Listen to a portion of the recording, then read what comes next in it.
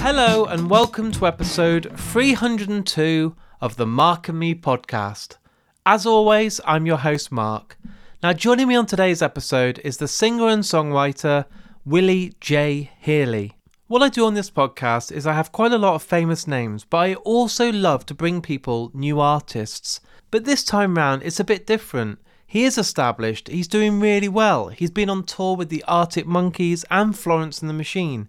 But I've only recently discovered him, so I'm not going to say that I've been there from the start. I haven't. I've only just started listening to Willie's album. But do you know what? I'm not just saying this. Since I interviewed him and since I've then gone on and listened to the album, I've absolutely fallen in love with him.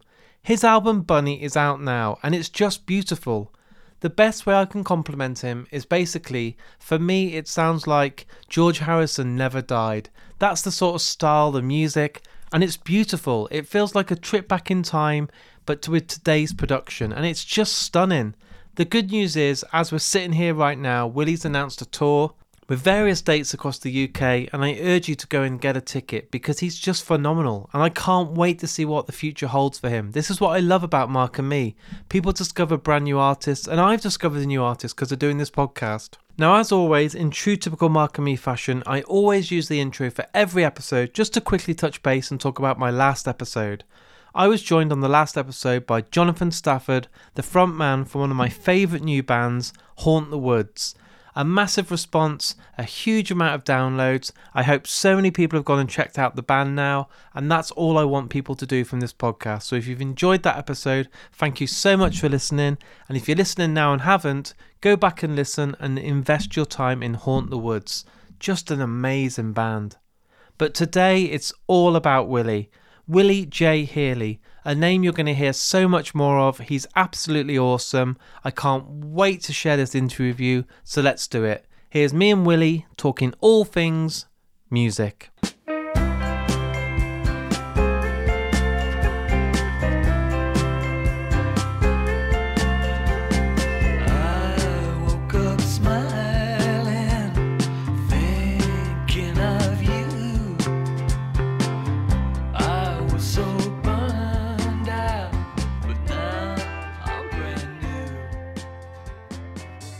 So Willie, thank you for joining me today on the Mark and Me podcast. Thanks for having me. What I like to do with all guests that come on the podcast is take it right back to the very start. So talk to me when you were growing up. What was that first album that you remember buying, maybe with pocket money or was handed to you from a friend or family member that made you fall in love with music? I had a Rolling Stones compilation album that Nice. I thought was an actual album. I didn't know that it was a compilation, and I thought it was the best album of all time. Hit after hit after hit. You're like, wow.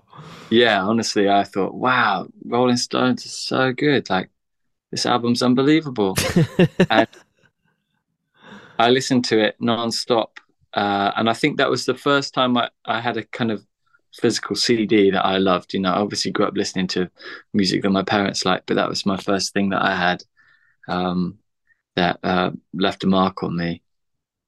Brilliant. And music kind of changed for me when I first went, and I'm a bit older than you, but I went to see live music when I was about 12. I saw Green Day live, and they blew my mind. I couldn't believe that there was only 3 people at that stage on a stage in Wolverhampton, and it was on their Dookie tour, and it was just fucking unbelievable. Can you remember, even if it's embarrassing, one of the first gigs you went to? Gosh, I remember I went with some friends to see Bombay Bicycle Club when I was a teenager. And I think that maybe was one of the first times I'd been to a gig like that, where it's like dark in the room and the lights were all crazy and the band were really loud. And I think maybe for the only time ever, I stood right at the front. Because I think my friends wanted to be at the front, and it really kind of blew my mind. Yeah, I think that was probably the one I can remember. There was also lots of local bands, and I used to go and watch a band called Spring Offensive, who were from Oxford, and I would watch them. I think that was maybe one of the other ones. They were at a similar time, but Bombay Bicycle Club, yeah, they had an album called I Had the Blues, but I Shook Them Loose or something like that. Yeah. I I can't haven't heard remember. them for years. Literally, I haven't heard them for years. So I need to go back in and listen because I used to love what I heard of them. Yeah, well, me neither. I don't really listen to them anymore. I think it was something I loved when I was a bit younger. But I remember seeing them live and just kind of having my head blown off. Yeah. So when was it you kind of started writing music? Was it during your kind of school days? Yeah, I think I got a guitar.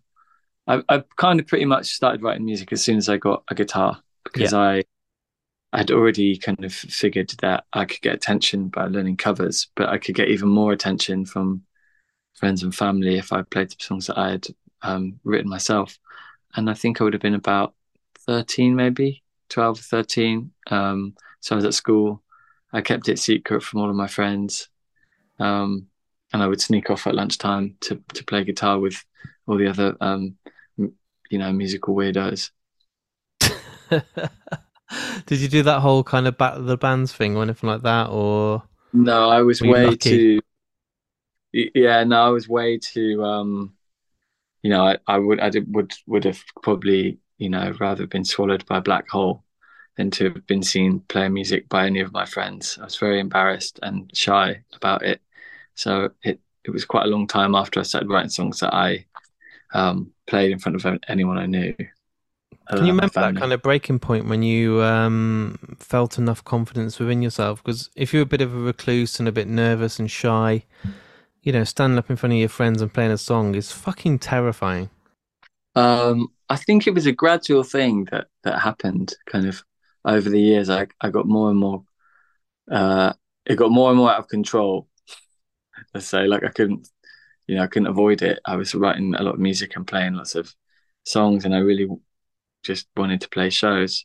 Um, but I think it would have been I joined a band, I think, or someone filmed me. That was what it was.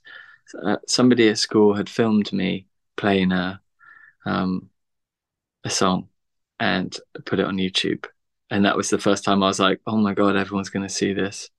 Um, and it wasn't that I was particularly shy. I was just shy about music because all of the friends that I had at school were we loved football and sport, and music wasn't really something that I thought was, cool enough in a way. It was like not something I associated with back then.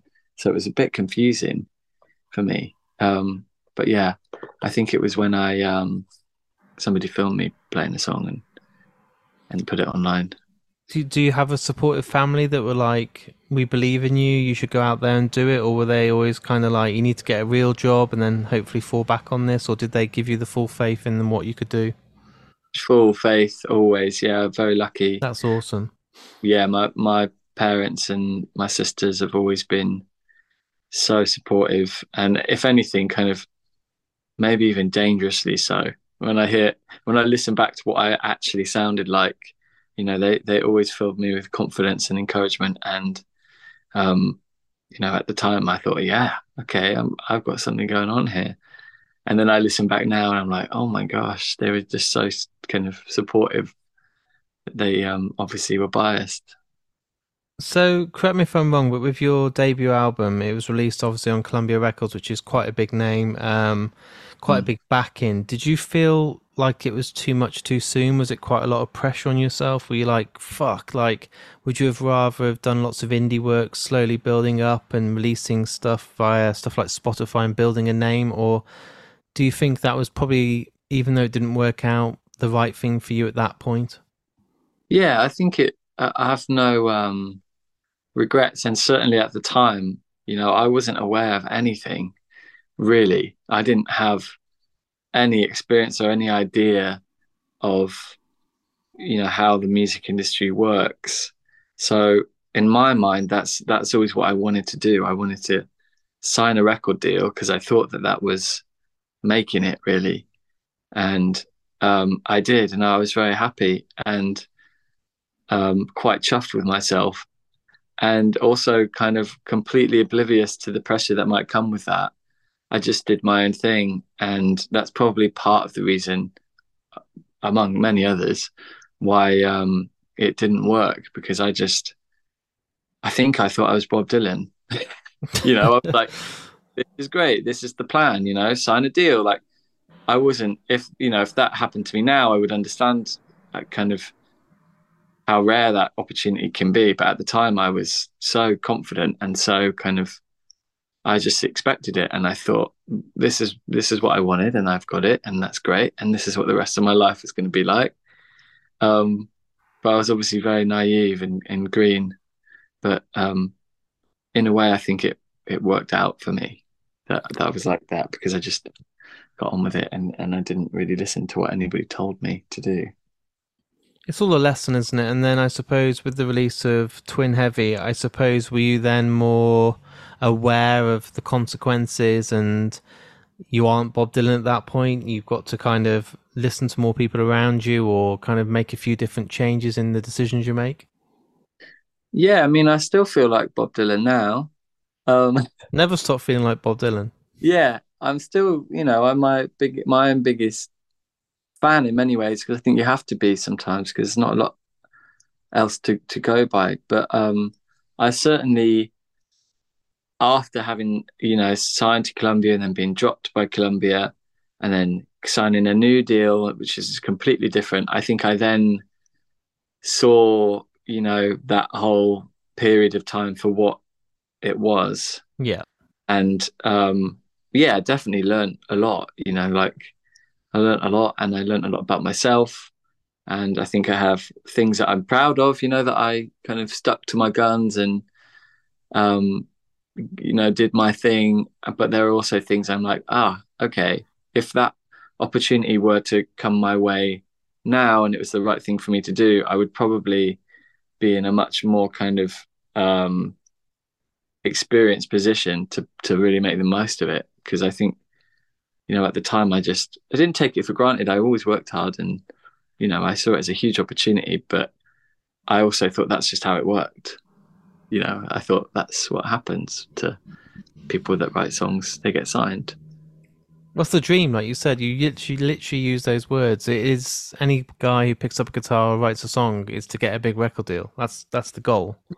Yeah, I think that's, unless you have family members or friends who have experienced that type of thing already and can tell you what it's really like, you all you have to go by is that kind of old cliche and the stuff you see in films, and it's like you get yourself a record deal and then you're good. Yeah, you buy a mansion and live happily ever after in Yeah, LA. yeah, and everybody hears your music and that's wrong, and you never have to get a day job. It's like, but obviously now I'm more experienced and I have a better understanding for how things work, I think.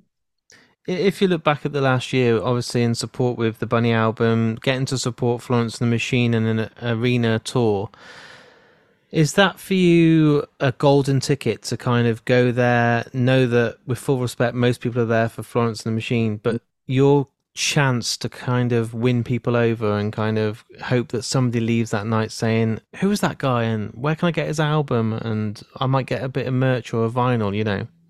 Yeah, I mean, I fully went into. We did two like kind of big support tours. We did Florence and then we supported Arctic Monkeys. Which is insane. Yeah, which is amazing for a band of like somebody at my on my scale to then be kind of thrust in front of that many people. But luckily for me, I've spent quite a while now playing shows and doing the dance and doing the thing. That when an opportunity like the Florence opportunity or the Monkeys opportunity comes along, I was like, I'm ready to somersault through this hoop um, and land it perfectly because I've spent all of this time figuring out what's good and what's bad and learning things and having that kind of. I've had the miserable Tuesdays in Norwich when people come to see you. I've had all of that, and that's always just around the bend. That kind of thing is always there, never too far away. But I think that really allowed me to go into that situation like, yeah, I'm going to win somebody over, whether they like it or not. It's like there's no other option here. And I think something that I learned in doing that was that the only way I could win people over was actually just to be myself, because I went into it thinking like, I'm going to win everyone over. I'm going to be Bruce Springsteen. And I think the response I got was great. But then the more I got used to like the away crowd, the more I realized actually there's no one else like me ever in the world. There's only I can bring this weird little thing that I do, just like the next person can. And they're the only person that can bring that. So really, to win people over, I have to be myself. And yeah, I went into those tours with just kind of my foot all the way, down. The throttle was firmly pressed against the floor. It's amazing, and it's great that you're so confident and kind of, you wanted to land it every time. But going against someone like Arctic Monkeys, trying to warm up a crowd for them, which their fans aren't just like, oh yeah, Arctic Monkeys are okay. Like, you're obsessed. You either absolutely love Arctic Monkeys or you just don't know them. What's it like every night? Were you nervous? Were you thinking, shit, like this is a lot of people and a great opportunity, but at the same time, like, like I've got to go and do this? I think there's always, there's always an element of that, like people aren't there to see you, especially when it's a band of that scale where their fans are so diehard. But a couple of things that pleasantly surprised me. Well, the first one was that their audience was actually really receptive. Yeah. And I think I wasn't quite prepared for the clout maybe among that audience that comes from being part of the tour already. I think they were like, well, this must be worth watching, because otherwise they would, this person wouldn't be here. So that was a really nice surprise, because I expected, it could have been the opposite. It could have been people throwing pints of piss at me, but that's the case. And I think for the only show I felt really kind of slightly worried about was the first one, because I'd never done anything like that, and it was the same on the Florence tour. That first one kind of, I felt a bit spooked, and I thought, how on earth do I do this? But like Florence does her thing, and she's amazing at what she does, and you're not gonna better that. You're not gonna. There's no point even trying. So the way I approached it was like, well, I'm different, and what can I do that maybe you don't see in a Florence show, or that what can I say that Florence maybe wouldn't say to her fans? And the same with the Arctic Monkeys. It was like, what is Alex Turner probably not going to do? Yeah. What makes me different to Arctic Monkeys? And I think that's really the angle that I felt most comfortable kind of reaching for, because it's like these bands are amazing, and they're so experienced, and they're so good at what they do. There's a lot to learn, but there's also kind of like, you have to figure out what your lane is, and it can really help you do that. You go, well, I'm never going to be Alex Turner, but I'm me, and this is what I do, and I hug people, and I smile, and I sing my songs like this, and I whatever it is, I think that's the whole point of it, and it took me a little second to realize that. Did you feel that you kind of had to change your persona or the way that your music's played because the crowd is so different? Because obviously a Florence show is very different to an Arctic Monkey show. Or did you just go out there and sincerely be yourself and just hope that would be enough? I think that we definitely tailored the set list. We picked the songs we felt were most appropriate for the slot we had. You get 40 minutes, sometimes 45 if you're lucky. So it's a bit like it's all go, and just so we didn't change the way we played the songs, but I definitely had to think about which songs would have been the right move, to kind of try and keep people engaged for as long as possible. And I think, if anything, I found my persona, and I don't think I'd really ever been forced to do that before. I was, it's like, well, what do I have to offer here? Like, I found myself in front of 60,000 people in Madrid, um, and you're like, what am I actually offering? And you quickly learn it's like fight or flight, and this is what I offer. And because of that crazy situation, I didn't get time to think about it. I just had to do it. I love that, and I suppose coming away from those tours, then releasing your album, and now gearing up for the end of this year, going out on your own and doing the UK tour of your band. How does that feel? Is that a completely different mindset? Is it kind of, well, this is my show now, and I'm still going to do it how I want, but does it feel less restricted? Does it feel like you can just go out there and do what you want? I think that it's different. It's like, don't want to patronize people that already have lived with my music and supported me over the years. It's like I don't, I couldn't think of anything worse than going out there and treating them like people that don't know me or that don't know the songs. Yeah. I think I've learned a lot, and we've played a lot this year, and I feel like it's put us in good stead as a band to know what we can offer, and to feel confident in that. Um, in terms of like changing things, I guess there's scope to play songs that are dynamically a little bit different. It doesn't always have to be fast songs that are like loud. Can play some of the kind of more subtle songs, and um, I just want to take that energy that I had and that kind of fight that I think you have to have in you to support somebody on that kind of scale. And I want to just not kick the like front doors in completely at those shows, because people are there to see something, and I think it's important that they come away feeling like they've seen something.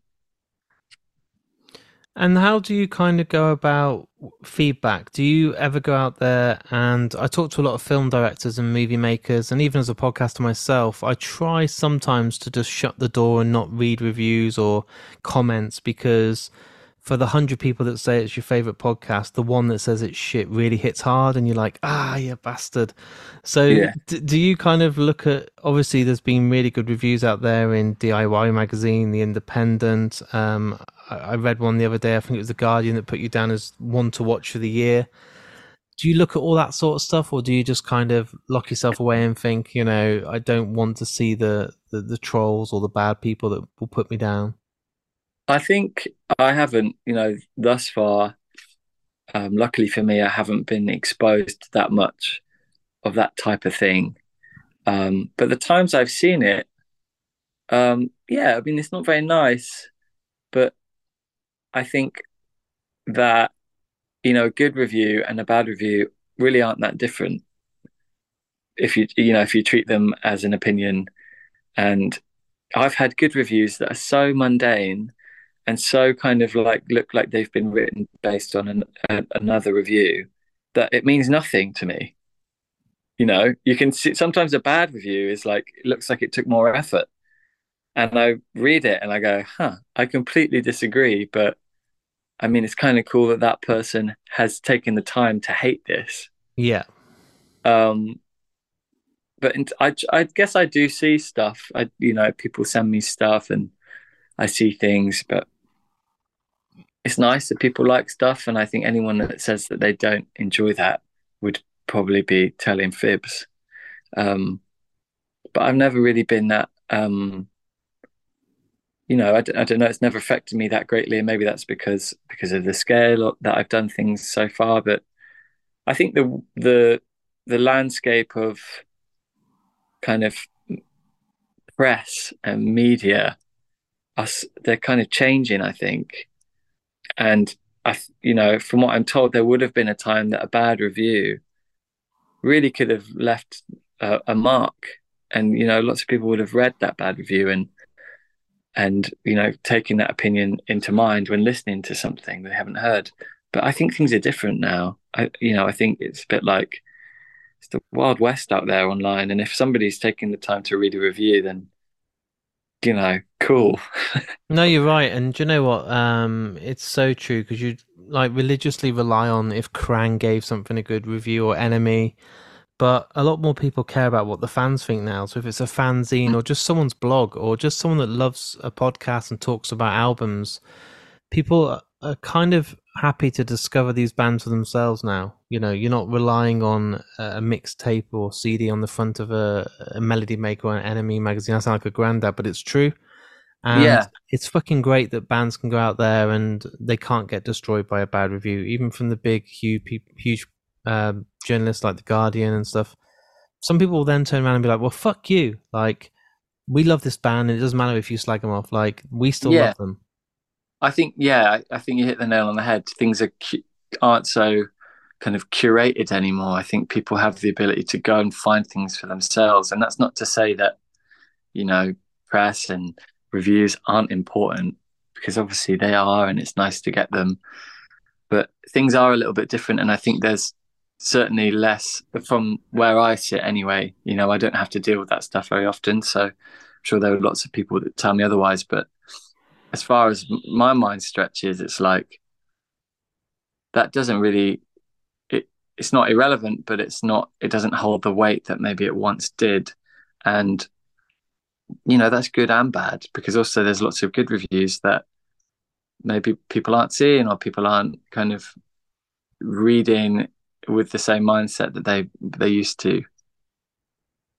So, with the tour coming up, do you kind of try and get a set list that will be good for the fans, but also at the same time play a lot of new music so it keeps you inspired? Obviously, you don't want to keep playing the same songs you've played for 3 or 4 years, but the fan that's bought a ticket will want to hear those songs. But at the same time, do you try and slip in quite a few new songs so it basically keeps you excited? I think I've always wanted to strike the balance. You know, I know some people say people don't know what they need sometimes and stuff like that, and I kind of get that, and I think that's cool. And you know, art is art and music is music and blah blah blah. But ultimately, for me, I like to see people having fun, and I think that's a good way of introducing someone to a new song. It's not to kind of put them on the back foot. It's to give them a combination of like, hey, this is why you're here, and this is a nice moment we're all sharing together because we know where we stand with this song. And here's something you haven't heard in between a couple of songs you have. I think it depends what kind of show you want to put on, and it gets to the point. I mean, I guess I'm getting to the point where I've put out 3 albums now and EPs, so we can't play everything. No. Maybe for the first time in the past couple of years, it's like there's always somebody that's like, "Oh, I wish you would have played this." They'll say, I love the show, but I wish you would have played this," and that's starting to happen more and more. And I think it's just like, unless you're going to play for 3 hours, which people don't want. Nobody Unless you're wants. Springsteen. Exactly, unless you're Springsteen, people don't really want to stand around for 3 hours. I don't think so. I try and kind of get songs that fit together and get songs that go down well. But having said that, there are songs that people really like that we don't play, and I think it's because I feel like we do other songs better. So it's And just it's. are you in the process, even though the album's only been out in August, are you already kind of putting pen to paper for new stuff to keep yourself kind of going? I'm always, yeah. I mean, I think I've got another, album's worth already. That's Really, exciting. yeah, which is a good feeling, and obviously I need to dig into that and see what I'm really working with. But I finished Bunny, and the writing of Bunny even, longer. It's been something like 2 years since it was recorded. So some of those songs I would have written a year or two before that. So quite a lot of time has passed, and I've been writing a lot of music. Yeah. That's exciting. And then I know we've just come out of the summer period, but are you already looking at, after this tour, maybe getting a new EP out in the new year, then getting ready for festivals again and getting out as much as you can? Yeah, I think this album took too long to Yeah. come out. It was like from my point of view, it was too long. I have these songs, and it feels weird to be sitting on them. It doesn't feel right. Um, And that, I hope that doesn't sound self-important. It's more just like for a personal thing. It's like having too many clothes in your room or something. It like kind of fills your headspace. And yeah, if I get my way and we can manage to make it work, I think it'd be great to get new music out as soon as possible. Really, as soon as the kind of is appropriate. Awesome. And my final question for you, and I ask this to every guest that's come on, it doesn't matter if it's an actor, director, film star, or musician, you get to choose the last song that's played. So after our interview is all edited for the world ready to listen to, you get to choose that last song that's played. It can be by any band, any piece of music, but a song that means a lot to you. And I'm putting you on the spot. It's not fucking easy. I think that a song that I'm obsessed with at the moment, which is the easiest way for me to do this, would be Neutral Milk Hotel, King of Carrot Flowers, I think it's called. Awesome. Is Yeah. this just because it's a song that you just fell in love with and can't get enough of?